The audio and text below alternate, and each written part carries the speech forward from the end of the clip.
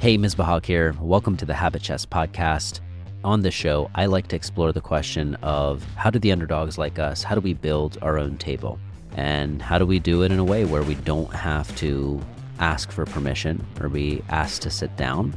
We can set up the game in a way that serves not just the algorithms, but that serves us.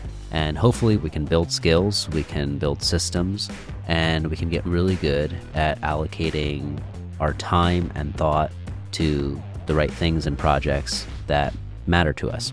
So I appreciate you hanging out and joining me today. Make sure to check out the links in the description below. There's a bunch of free tools and all that good stuff there that you might find helpful. But anyways, let's dive into the episode. This is something that I learned from Adam Enfroy in the SEO and blogging world, but it carries over into YouTube and podcasting, and I'm sure you can see why. But 16% of searches on Google every year are new, meaning they haven't been searched for before, but people are clearly thinking about it, new products, services, ways of doing things. And these typically do appeal to early adopters.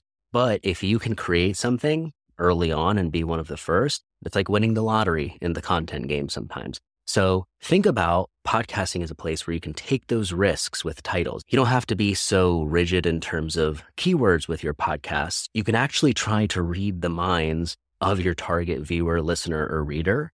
And if you're right, this bet pays off big time over the next several years.